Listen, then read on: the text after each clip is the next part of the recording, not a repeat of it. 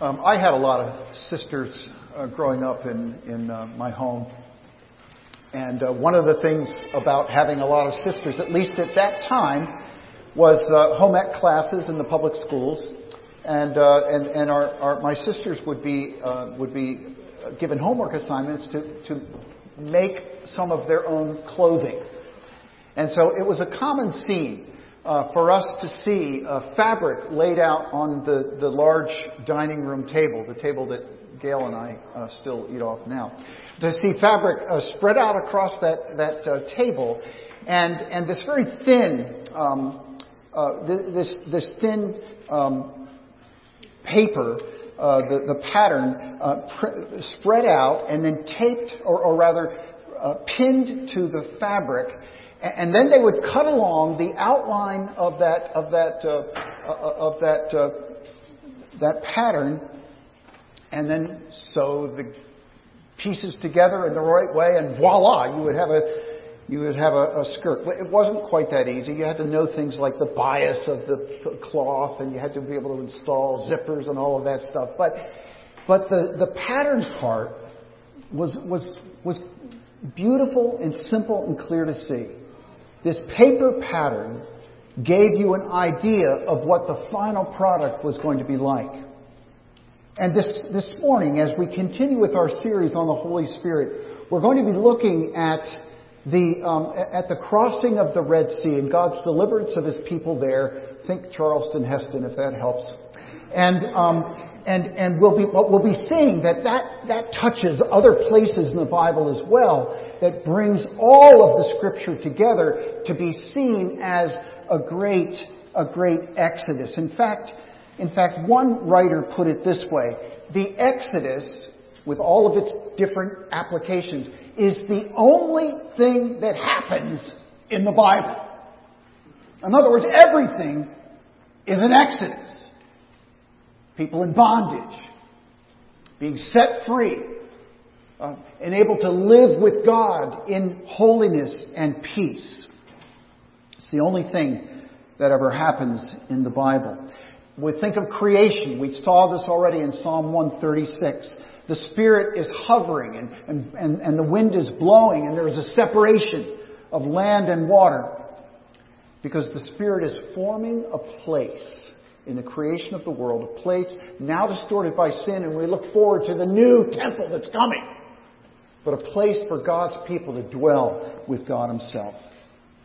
We think of Jesus, who rescues His people. The Spirit delivers us through Him to the other side.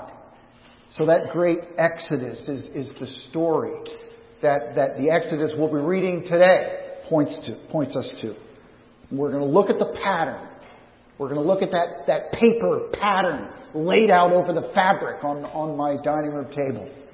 But we're thinking of the dress that's to be made. We think of the real product that is being formed. Well, I want to read a good bit of this passage, beginning at verse 10 of chapter 14, Exodus. Second book of the Bible, chapter 14, and I'm going to pick up at verse 10. I want to read this in such a way that can encourage you to maybe hear it as if it's the first time. It is a shocking story.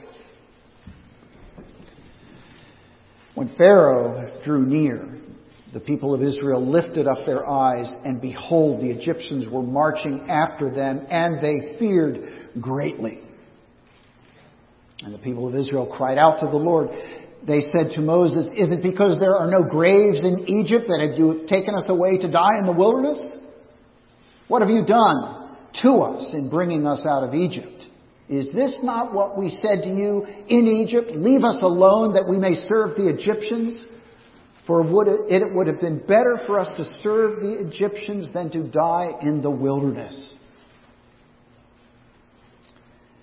And Moses said to the people, "Fear not.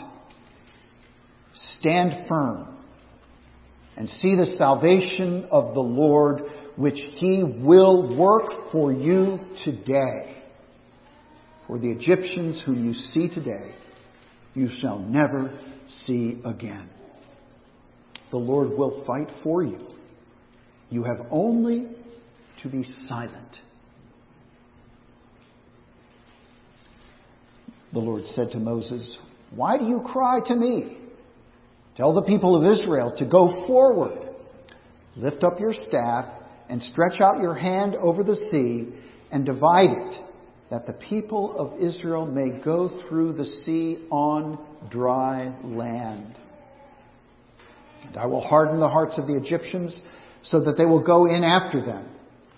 And I will get glory over Pharaoh and all his hosts, his chariots and his horsemen. And the Egyptians shall know that I am the Lord when I have gotten glory over Pharaoh, his chariots and his horsemen." Then the angel of God, who was going before the host of Israel, moved and went behind them.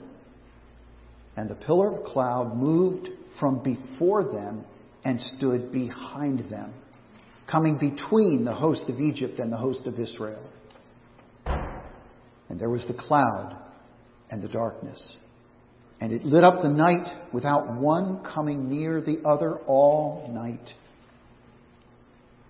Then Moses stretched out his hand over the sea, and the Lord drove the sea back by a strong east wind all night, and made the sea dry land, and the waters were divided.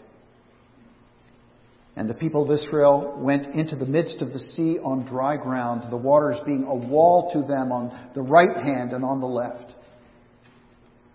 The Egyptians pursued and went in after them into the midst of the sea, all Pharaoh's horses, his chariots, and his horsemen. And in the morning watch, the Lord in the pillar of fire and of cloud looked down on the Egyptian forces and threw the Egyptians into a panic, clogging their chariot wheels so that they drove heavily. And the Egyptians said, "Let us flee from before Israel, for the Lord fights for them against the Egyptians." Then the Lord said to Moses, "Stretch out your hand over the sea, that the water may come back over the Egyptians, upon their chariots and upon their horsemen." So Moses stretched out his hand over the sea, and the sea returned to its normal course when the morning appeared. And as the Egyptians fled into it, the Lord threw the Egyptians into the midst of the sea. The waters returned and covered the chariots and the horsemen. Of all the host of Pharaoh that had followed them into the sea, not one of them remained. And the people of Israel walked on dry ground through the sea, the waters being a wall to them on their right hand and on their left. Thus the Lord saved Israel that day from the hand of the Egyptians. And Israel saw the Egyptians dead on the seashore. Israel saw the great power that the Lord used against the Egyptians. So the people feared the Lord, and they believed in the Lord and in his servant Moses. The Holy Spirit rescues his precious people for his glory. We see the Holy Spirit at work in this passage. As we continue in our series on the Holy Spirit, we are looking at this point on how the Spirit rescues. He rescues those who are perishing. My first point this morning is not found in the text. It's found in why God is performing this great miracle. These people do not show themselves to be God's precious people, but they are. These Israelites, with their hardened hearts and blind eyes so often, are God's precious people of the Old Testament. God, you remember, had heard their affliction. Chapter 3, verse 7. Having heard, he heard their affliction, and he came to their rescue, rescuing them from the Egyptian slavery.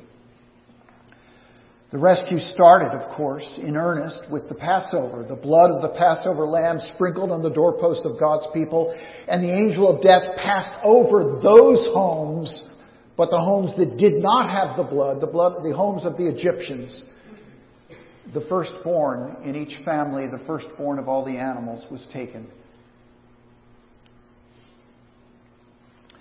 The death of those firstborn in every household is what catapulted Israel out of Egypt. But after the people of Egypt had been released, it dawned on Pharaoh, what have we done? What have we done to allow our workforce to leave, to be out the door? And so they came roaring out after the Israelites. And the Israelites are caught. Could God, would God rescue them? Their initial response to those questions is, of course, He will not. And they respond to Moses in, at best, what could be described as snitty ways. Have you brought us out here to die? Were there no graves in Egypt? Did you have to bring us here in order to kill us? And this, of course, was just the beginning of their grumblings. After they were taken out into the wilderness, they had no water. God provided water through a rock that was struck. They didn't have food. God provided the manna. They got tired of the manna. God provided the quail. They were a complaining and quarrelsome people. The leadership, Moses, Aaron, was not to their liking. It was one long string of grumbling. Why do I point that out? Because these people are still God's precious people. This is called God's electing grace, not based on the merit or the character of those whom God has chosen. It is God's electing grace. And dare we say that God has chosen a ragamuffin group of people to save. Not those who are successful, morally the winners. Those who need grace and need it desperately. Kids, I want to mention a verse out of the Bible that I want you never to forget. Never, ever to forget. It is Deuteronomy chapter 7. Verses 6 through 8. And in that passage, the Lord is speaking to His people, and He is saying, did I save you because you were more numerous than other nations? No, that's not why. I saved you even though you were the smallest and the weakest. I had compassion on you, the Lord said, not because you were great, not because you were accomplished, but because I loved you. That's what's called a tautology. Imagine an equal sign, and the message on each side of that equal sign is really the same thing. I had compassion on you because I loved you. I have compassion because I love you. Not in you. It's because of my heart. God doesn't need us. This is called the independence of God. He doesn't need us. He existed forever. Father, Son, and Holy Spirit. He didn't need to create anything. He didn't need to create us. God didn't need us, but because of His infinite goodness and generosity, He wouldn't be without us. We are precious to Him. So He set His affection upon us because He is love, even when we are unlovable. Now, what is our response to this? It must be one of humility. And I would ask you, if you have humbly accepted God's kindness. Remember, His relationship with us is not performance-based, at least not based on our performance. And that's how we naturally think. It is hard for us to grasp this reality. And only the Spirit can bend your heart so that you will humbly accept the grace and the gift that God has given. It is a blessing. It is free. It is based on Christ's performance and not ours. And the Holy Spirit is about rinsing out our hearts from our own boasting in what we do. A clear indicator of whether we're understanding these things by the Holy Spirit is if we are relating to one another on this basis of grace and not performance. Looking past the frailty and the sins of those in our own homes, where we can get kind of picky. And through the maturity that the Spirit brings, we are able to be people of mercy and kindness. Now, we are God's precious people, and He is saving us. But before we even get to that, I want you to notice as well that the Exodus pattern reminds us of creation.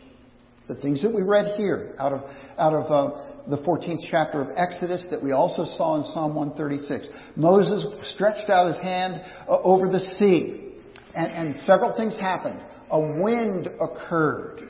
The Lord drove back the sea with that strong east wind and formed that dry land. That's the second thing, dry land. There was a separation between the water and the land. Wind, separation, and dry land. Those are the things that we see in this passage that remind us of the creation story. Because at creation, the Spirit of God was hovering over the mass, the disorganized mass, before anything had taken shape and been given beauty and order. The Spirit of God was hovering over that lumpy ooze, dividing water from the land. Again, for the purpose of building a home for people who would worship God. Building a temple. And that's the same thing that God was doing with Israel as He was bringing them through the Red Sea and then through the wilderness and into the Promised Land. Some of the church fathers put it this way, that the very reason the earth was created was so that there would be a place for God's dearly loved people to live. We sometimes can think that the church is kind of an afterthought or some residual or very small part of what's going on in the overall world. That is not the case at all. God created the world. He is calling His people. He is building His church. And He is going at some point to destroy the unbelieving remnant that is left over, people that are left over, and have a new heavens and a new earth restored as an eternal temple, where we will be in the presence of God together. Another way to put this is the church, the world exists so that the church could develop, and she is the bride of Christ. The world exists so that God could create a bride for His Son. That's how intimate our relationship is with God, the Father, the Son, and the Holy Spirit. And again, Jesus chooses us, not because we're a beautiful bride already, but He is making us that way. Again, we are precious people, not because we are good, but He is making us good. You, if you know the Lord Jesus Christ and are one of His, are in His precious number. The second thing we see in this passage very, very clearly is that God's precious people are in a very perilous position. What you may not have recognized at first reading here is that it is the Holy Spirit who is driving this story. He is the pillar of fire at night, the pillar of cloud in the day, and He is leading them. He is leading them, people, right into a trap. The shortest route would have been to take the northern route out of Egypt and cross over into the Philistines' land. But God said, I know what will happen if they do that. They will get psyched out by the Philistines. They will not be ready for a battle, and they'll quit, and they'll just want to go back to Egypt. I've got a better plan. And so God the Holy Spirit leads them instead to come right up against the wilderness, through the wilderness to the Red Sea. And even Pharaoh, the Lord predicted this, even Pharaoh will say, well, I've got them now. They're pinned up against the side of the Red Sea. They're in the wilderness. They've got nowhere to go. I will follow them and crush them. Like a pincher, I will crush them. So what's going on here? Of course, Israel wanted to go back to the land of the living dead in Egypt, but God said, I've got better plans for you. The Holy Spirit was rescuing them from the death they would choose. Do you hear what I'm saying? The Holy Spirit rescues people from the death they would choose, given a choice. So the Holy Spirit is at work behind this movement of God's people. Well, this big exodus that Jesus is operating rescues us from peril as well. Remember it is said in the Gospels that out of Egypt I have called my son.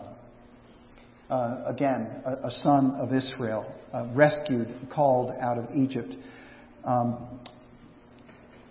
We see perhaps most clearly in the Mount of Transfiguration the Holy Spirit directing the Lord Jesus in his operation of rescue.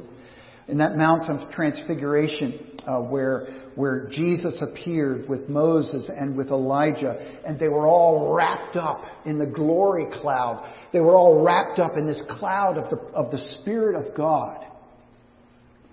And as they are speaking together, in Luke's account, they are speaking of his departure, which was to come out of Jerusalem. He would be crucified, he would be resurrected, he would be ascended, he would be... The departure was coming, but in the Greek language, that word there is exodon. Exodon. Jesus' exodus is coming. He is the Passover Lamb whose blood frees us from death and from a justly deserved hell. And his resurrection is what defeats the power of death and the power of reigning sin. And we have that new life already if we are connected to him by faith. We have already entered into eternal life. We don't have to worry about it. We don't have to worry about what's coming next. By faith, you have entered into this eternal life. Talk about security. And yet there is peril. There still is peril. We read from 1 Peter that there is a roaring lion seeking to devour.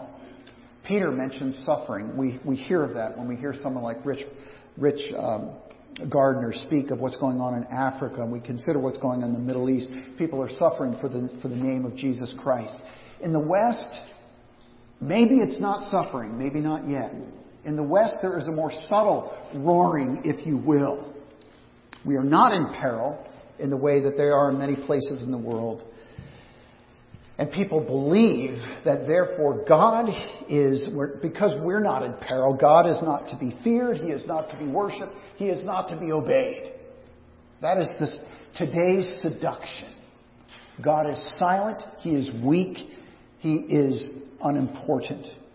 And the church then is following the world's seduction, where God's laws today, even in the church, some consider the laws, the standards, the way that God calls us to live are perhaps unkind or not fair, or they're contrary to human flourishing. And that is a seduction that even children in our own church need to be alert to. Parents, you need to be alert to that. And from the pulpit, we teach of the beauty of God's design of sexuality. Not just because it is beautiful between a man and a woman, because it reflects actually the relationship between Jesus and His bride. That's beautiful. And any deviation from sex outside of a man and a woman in that relationship, that covenant relationship, distorts the beauty for which we were made. Nothing unkind about that. It is God's mercy. It is bigger than us. It points us to Jesus and the church. We are in a perilous position, even as God's precious people. But here we see the power of the Holy Spirit being unleashed on our behalf. And the Spirit helps in unexpected ways. The Spirit was the one leading them to that tight spot. And then here's the drama of it. The Spirit leading them up against the Red Sea and with the wilderness over here and the Egyptian forces coming. And this is where we get the words that the Lord gave. These are the marching orders of the Israelites. Fear not, stand firm, and see the salvation of the Lord. How's that, people? How's that to help you to fight? Fear not, stand firm, and see the salvation of the Lord. The Lord will fight for you. And all you have to do is be silent.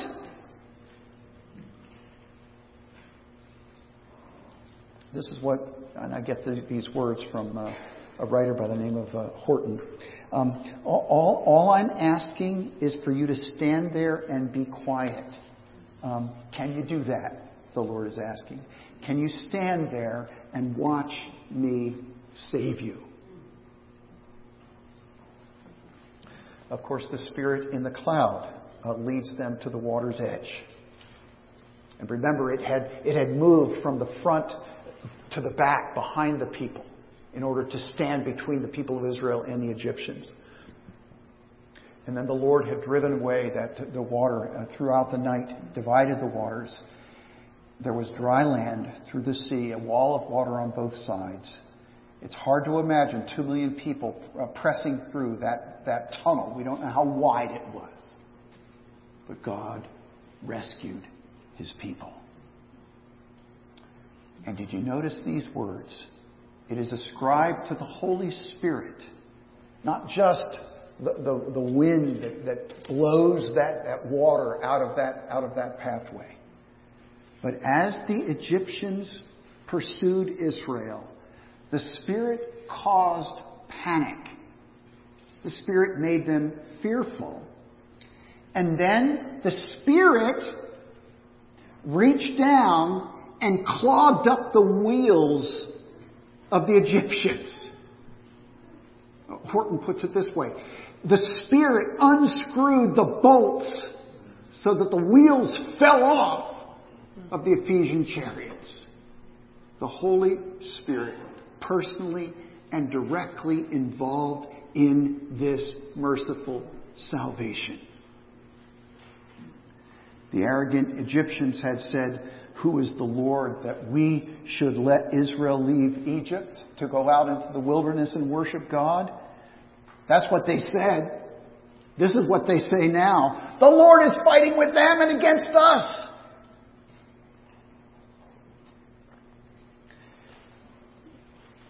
Once Israel was safely through, Moses gave his signal, and the waters flooded back and covered the Egyptians. For God had said, "The Egyptians you see now, you will never see again." Actually, they did. They saw some corpses wash up on the seashore. Remember, the story of Exodus is that paper pattern over the cloth. And what this is telling us, that not just in this situation, in this Exodus in Egypt, from Egypt, but in all of the world and in all of God's dealing with us, this is the pattern. God gets the glory and you don't. That's it. God gets the glory and you don't. He saves us. He saves His precious people through the power of the Spirit, through the blood and the resurrection of Jesus, so that He gets the glory and we don't. This was in the passage we read at the beginning of the service, 1 Peter chapter 5. God brings down the proud but exalts the humble. And Pharaoh's boasting died in his throat.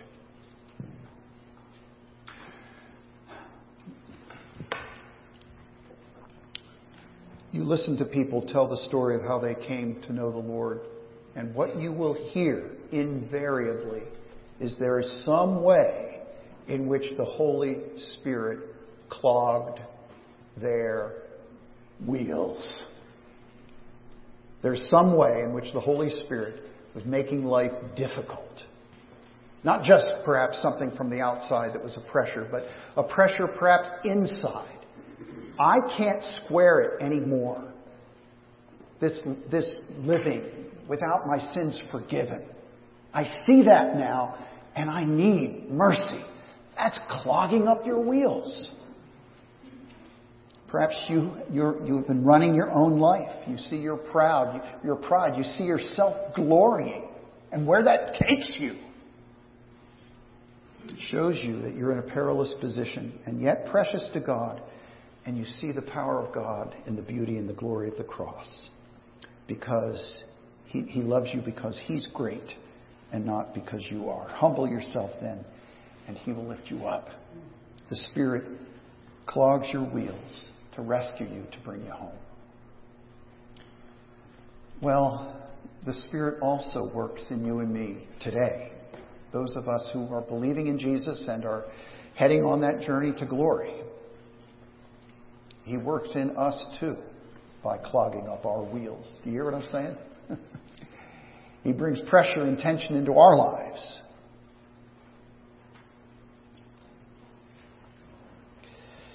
Suffering takes us to the very end of our resources. One thing Moses said earlier in a section that we didn't read here, Moses said there is no way that he was going to do it alone. He was going to go it alone, lead the people through the wilderness. This is what he said. If your glory doesn't go with us, kill us now. Just be done with it. If your Spirit is not going with us, we're done. And yet Jesus the Lord gives that manna every day to His people in the wilderness to get them through. I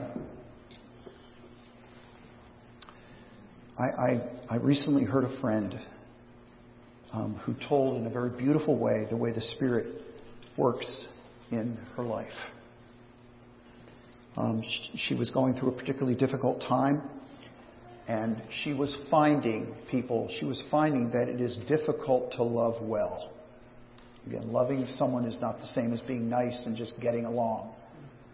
To love someone well is difficult. Self-sacrifice, putting their needs first, not responding in anger, all those kinds of things. And she was coming to the end of herself, and she prayed desperately and was encouraged by this word from God. You can do all things through Christ who strengthens you. And she remembered that. And it helped her for a second. And she remembered it again. And it helped her for another second. And another second. And then a minute. And then 5 minutes. And then another 5 minutes. We are in perilous times, even as believers. And we need Jesus that much. That manna from heaven. May the Lord grant us that sense of rescue, the reality of His rescue, wherever we're sitting just this day. Let's pray together. Father in heaven, we are grateful for the message of your considering us your precious children. That even though we are in a perilous place, you have rescued us through the power of the Spirit. And we pray, Lord, that you would strengthen each of us here with that sweet knowledge and that experience of the rescue of the Holy Spirit. We run to you with joy and with thankfulness. In the name of the Lord Jesus we pray. Amen.